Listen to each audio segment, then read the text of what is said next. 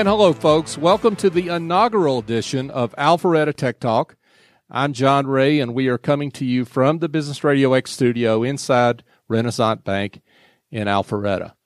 And I'd like to welcome our two first guests for Alpharetta Tech Talk. We're excited about this new show. We'll tell you more about that a little later. But first, Chris Smith, and Chris is with Praxis Technology Escrow, and Michael Anaya, and Michael is with DevCon Detect, Inc. First, I want to get to Chris Smith. Chris is the founder and CEO of Praxis Technology Escrow. Chris, welcome. Thank you, John. Great to be here. It's great to have you here. So, Chris, known you a while. You're an old friend. This is a new venture for you. Tell us about Praxis Technology Escrow. Okay. John, when you say new, I feel like an overnight success in the sense that I've been at this a little over 20 years. But this Praxis is my newest venture in the space, and I'll get into that later. Sure. You asked me what software escrow is. Most people, even people in technology, don't know what this is. It's a practice that's been around probably 50 years. What we do, we're a neutral third party. We hold on to software, source code, build instructions, other proprietary intellectual property.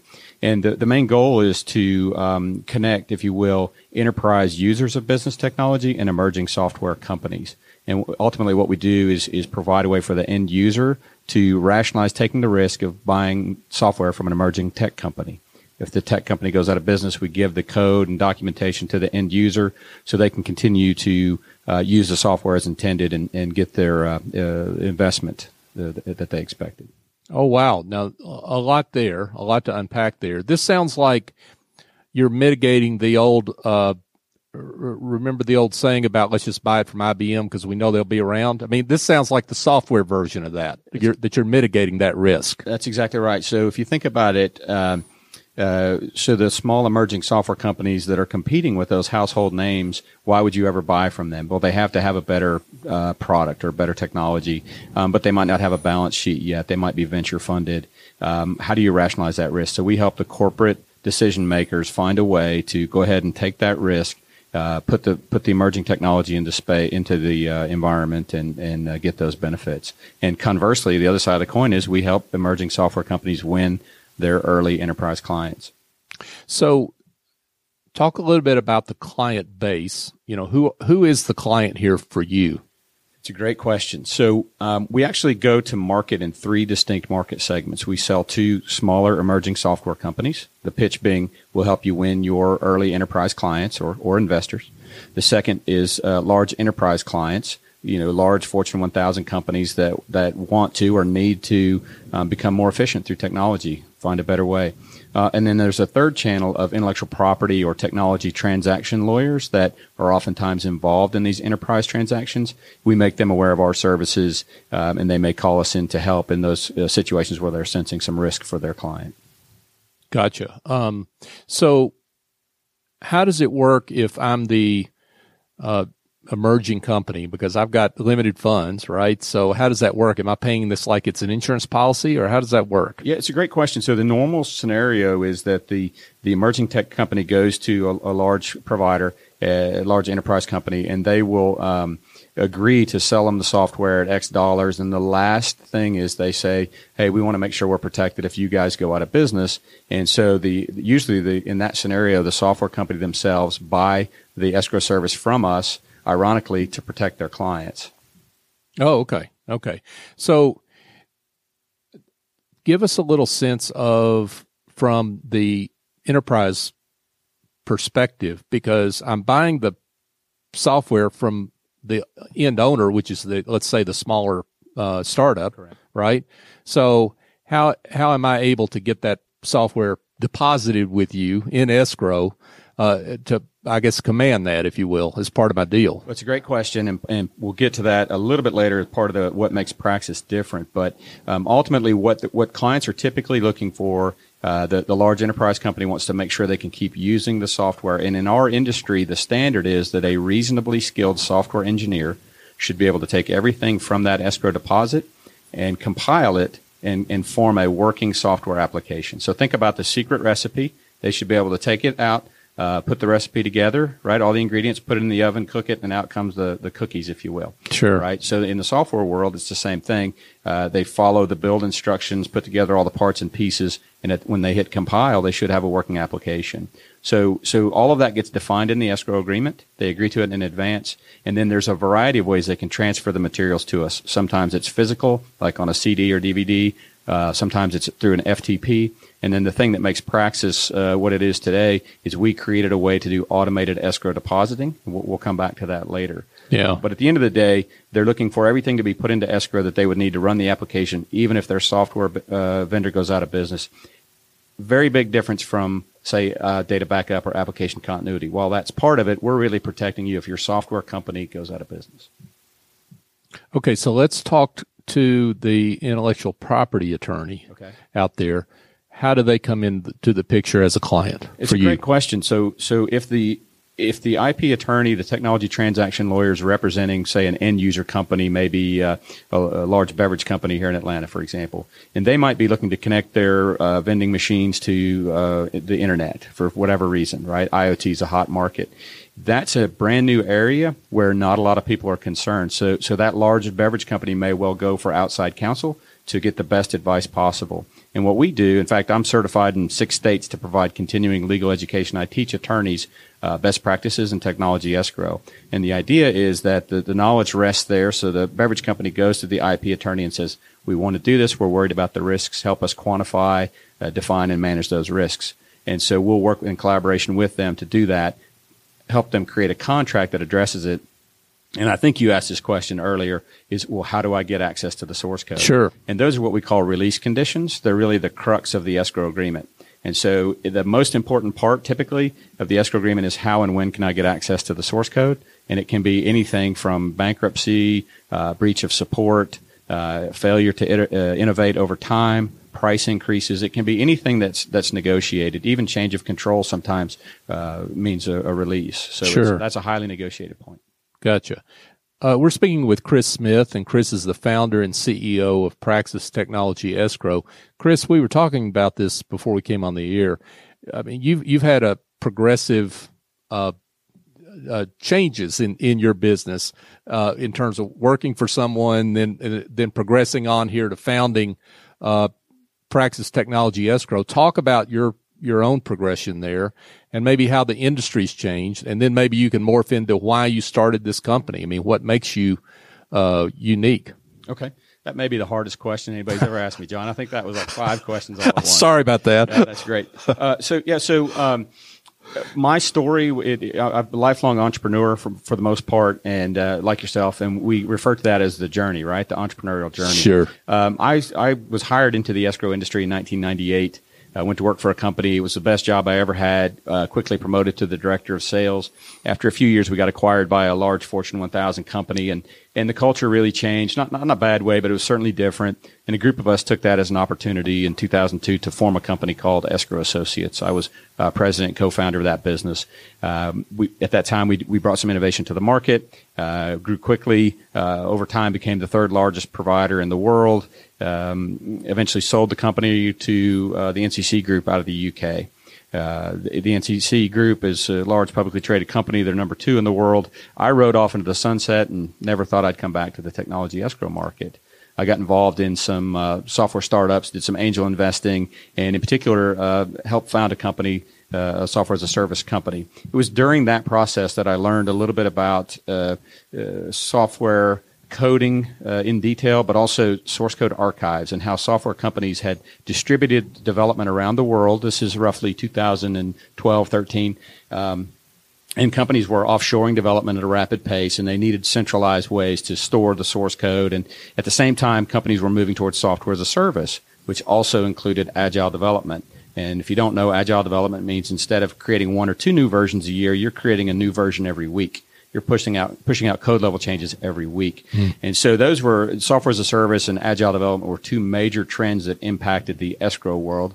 Let me pause there and see if you have questions about that. I think it's important that we catch that. Well, yeah, I guess maybe my big question is, how did the technology escrow evolve over time? Because you said you started in the industry in 1998. I can't imagine it was the same then as obviously as it is 20 years later. That's right. Right. So how did that evolve? I didn't quite finish my thread. Shame on me. No, that's okay. So really what happened was while I was out working in the software world trying to start software companies, the two major trends that affected us were, as I mentioned, agile development and software as a service.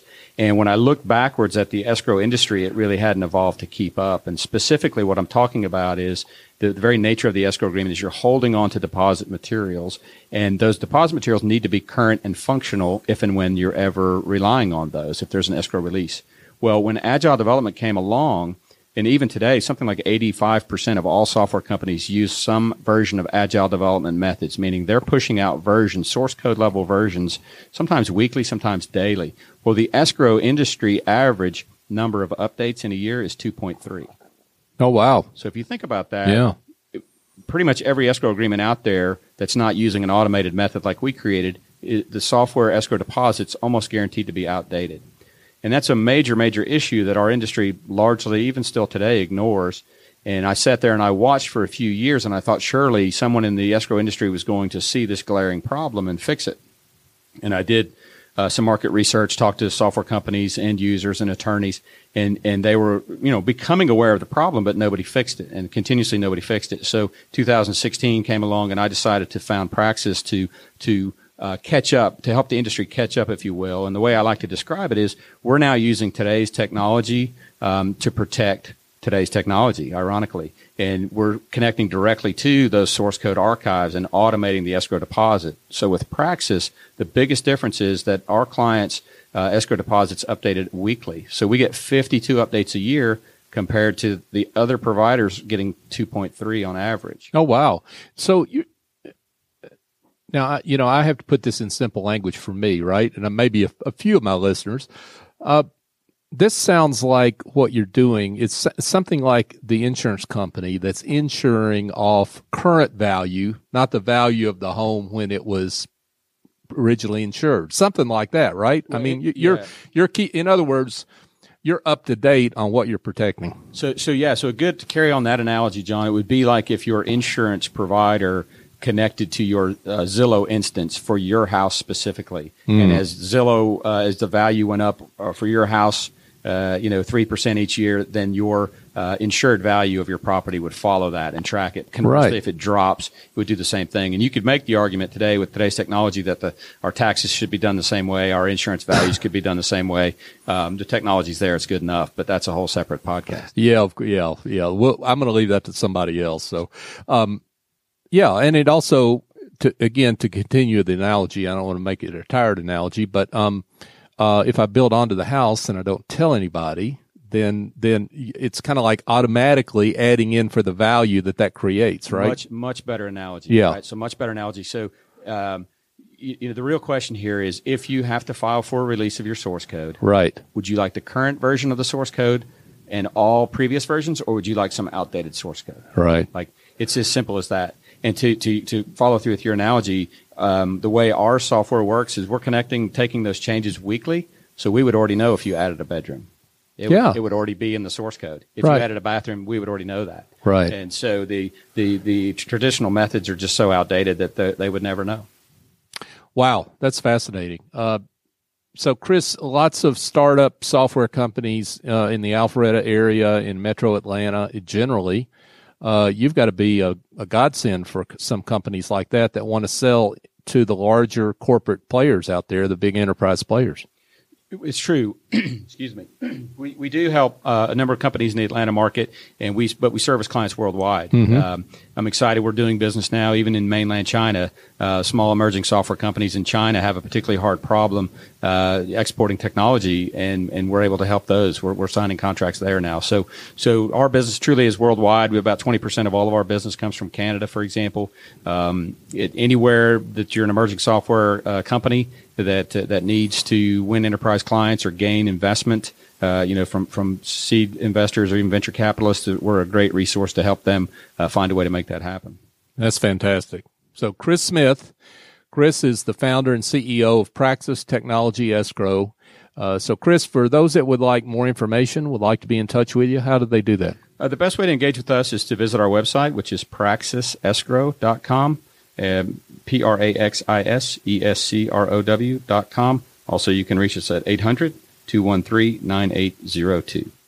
Chris Smith, thanks for being with us. Thanks, John. Now I'd like to turn to Michael Anania. Michael is with DevCon Detect, Inc. Michael, welcome. How's it going? Great. Thanks for being here. Of course. Thank you for having me on the inaugural show. It's exciting, right? Yeah, it is. So you keep folks safe as well in another way, slightly another way. So let's talk a little bit about DevCon Detect and what you're up to there. How do you serve people? So basically, our core product at DevCon is, think of antivirus solution, but for the ad ecosystem. So we don't block ads, we filter them. So we'll say you're going to ajc.com. You'll see a series of great content, but you also see ads. At the same time, those ads are coming through the pipeline. What we're doing is we're filtering the bad ads. Any ad that has malicious exploits in it or any ad that's going to take the user off site, we block. And then we only surface good ads. So that's our core competency. And we're branching off into a new area. That essentially is all ads are running on JavaScript. But JavaScript is so ubiquitous on a website. There's so many different other elements of JavaScript. Now we're branching off and protecting all variations of JavaScript. And this is something that the typical user has no clue about, right? I mean, doesn't know JavaScript from Adam's house cat, shall we say, right? So you're protecting against unknown threats that are real. That's correct. To kind of back up a little bit when we talk about JavaScript. JavaScript, to explain to some of your listeners, it's just a scripting language. There are three main elements that make up a website. JavaScript is one of them. JavaScript adds a lot of functionalities, particularly around behavior. So what you might see on a website is an image. JavaScript will allow the user to actually select the image and zoom in. That functionality is built on JavaScript. And JavaScript is tied into a bunch of analytics. So Google, when they're basically trying to optimize SEO or search engine optimization, they're utilizing JavaScript. Whenever an ad, like I said before, is coming through, it's built on JavaScript. Or there's a chatbot, it's built on JavaScript. And JavaScript, it's interesting, it was built to run on the client machine, not on the server. So the client machine is actually the end user's device. So whether it's your cell phone or whether it's your home laptop, it's running on your machine, not on a server. That's JavaScript. Oh, wow. Now you've got me a little excited here because that sounds kind of nefarious, shall we say. But how is it that this kind of, let's say, bad JavaScript, for lack of a better term, ends up on some legitimate sites like AJC? I'm using them as an example. But how does that happen? So we'll take AJC out. Yeah, let's do that. Let's come up with a fictitious company. We'll call it John Ray's Donut Emporium. Okay, right? Perfect. John Ray's Donut Emporium. Recently opened, newly minted. Yeah. A very high-end donut shop. So basically, at John Ray, we want to have a website. So they create a website. And in order for that website to function, they need to add some analytics, some other elements, and JavaScript's introduced. This creates a lot of vulnerabilities, probably because most people operating the website don't quite know exactly all the security elements. They're mostly people, when they focus on a website, they're focused on functionality. They're focusing on content. They're focused on things that are outside of the security realm. So what they're going to do is rely on third parties. And there's a huge vulnerability there when it comes to just third parties in general regarding the supply chain.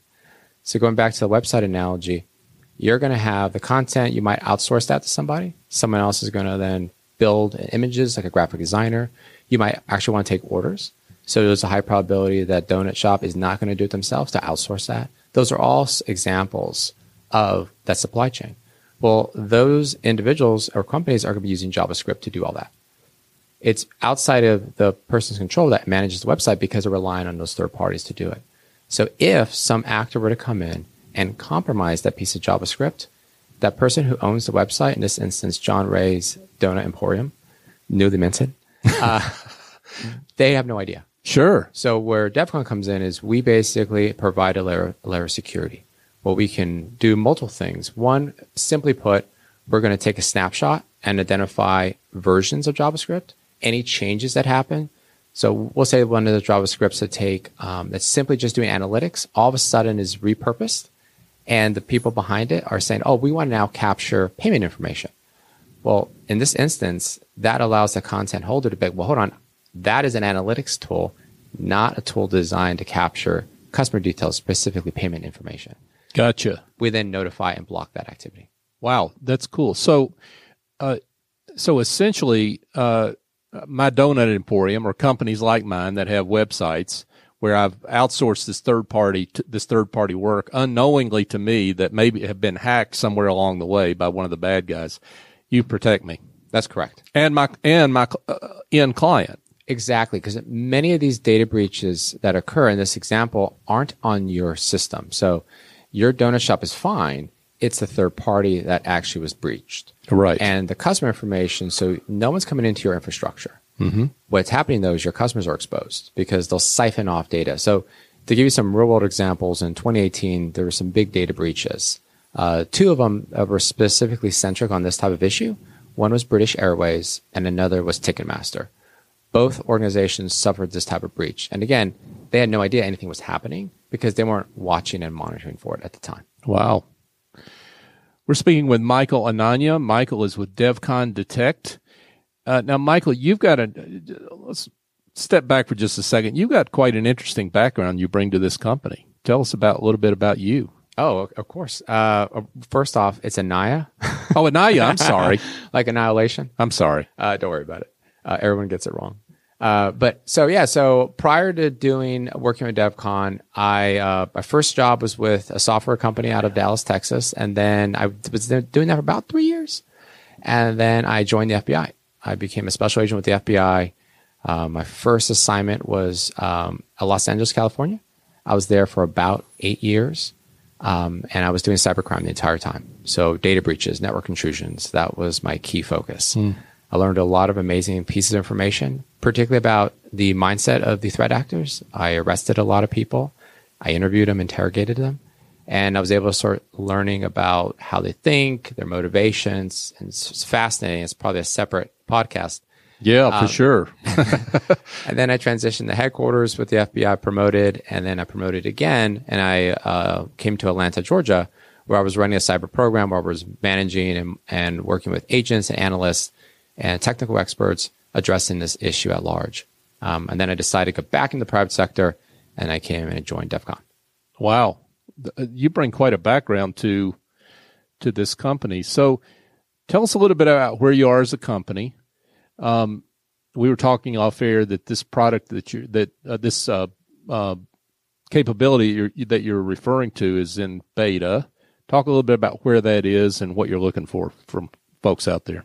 Oh, yeah. So right now we're doing beta testing. So our initial core competency is in the ad ecosystem, but we're repurposing our tech and we're applying to all forms of JavaScript.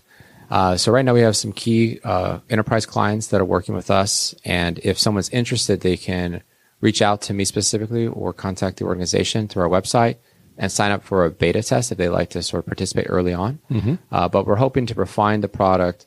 We're making huge progress, and because it's one of our core competencies, is JavaScript just repurposed. Our tech team is exceedingly good.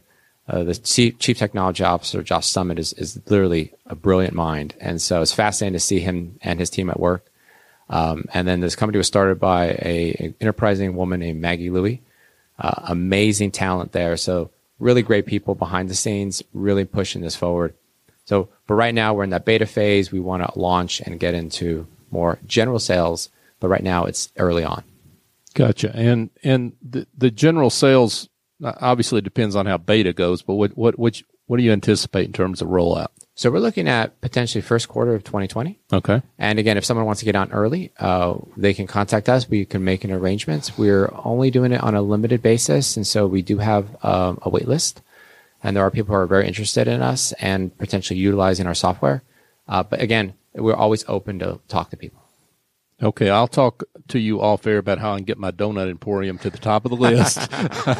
But I want to get back to some of this is obvious, but some of it's not obvious. What is the risk that exists to me in my Donut Emporium or to the typical company out there that has this issue? I mean, what are the downsides that can occur out of this? So there's a number of different key factors that risk.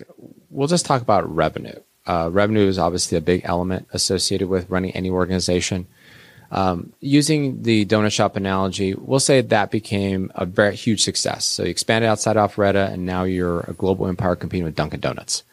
You might at that point say, we want to have a blog, and we want to manage it ourselves, and we want to have content, and we're going to basically have ads. So in that environment, what our tech will do is secure all JavaScript, including those ads, and so help prevent revenue loss. If you have nefarious activity coming in off your ad pipe, that actually detracts from revenue. Those, when you have a publisher site, or in this example, you have that blog, revenue is coming in because you're selling that space. But if that space is going to someone who's not paying, or it's invalid traffic, that's a problem. So we basically protect revenue generation in that example. In another, different examples are operational overhead. So if there is a breach that occurs, what's going to happen is it's quite pricey. When I was with the FBI, I saw this extensively, unfortunately. Companies aren't prepared for it. So they're going to have to bring on people. They're going to bring on a third-party incident responder. And they're exceedingly expensive. And so that's going to cost you. You're then going to have to start identifying what happened. You're going to bring on most likely a third-party attorney. And then there's going to be a mitigation associated with media elements. So you're going to bring on a PR firm. It gets really pricey really quick. The third element you're going to be dealing with when it comes to revenue is brand reputation. That's going to affect your brand. So if you look at enterprise clients that dealt with breaches, so Home Depot was one of them, Sony, there's a whole treasure trove of them out there. Those are all organizations that have survived because their brand is so strong. Sure. But they didn't do this accidentally. The steps I just enumerated a little ago regarding operational overhead, they were utilizing. Small to mid-sized businesses aren't as lucky. And so if this hits a small, mid-sized organization, they're not going to have the same ability to bounce back. That's unfortunate, but that is the reality. So that's one of the things that we can guard against. And then the final thing is going to come down to regulatory and legal penalties. So like I mentioned, British Airways. They recently this year paid approximately $228 million fine due to the fact of the breach I described earlier in 2018.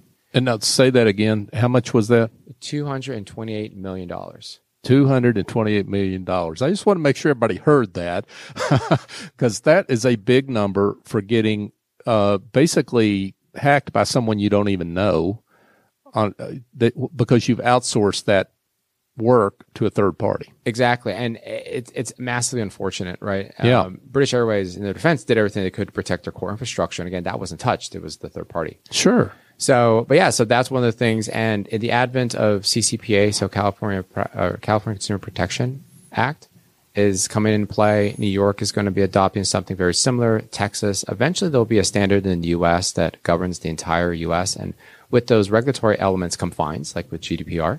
So that will be something that will be in play, and then we can help identify this threat before it actually emerges, so there is no regulatory element or violation.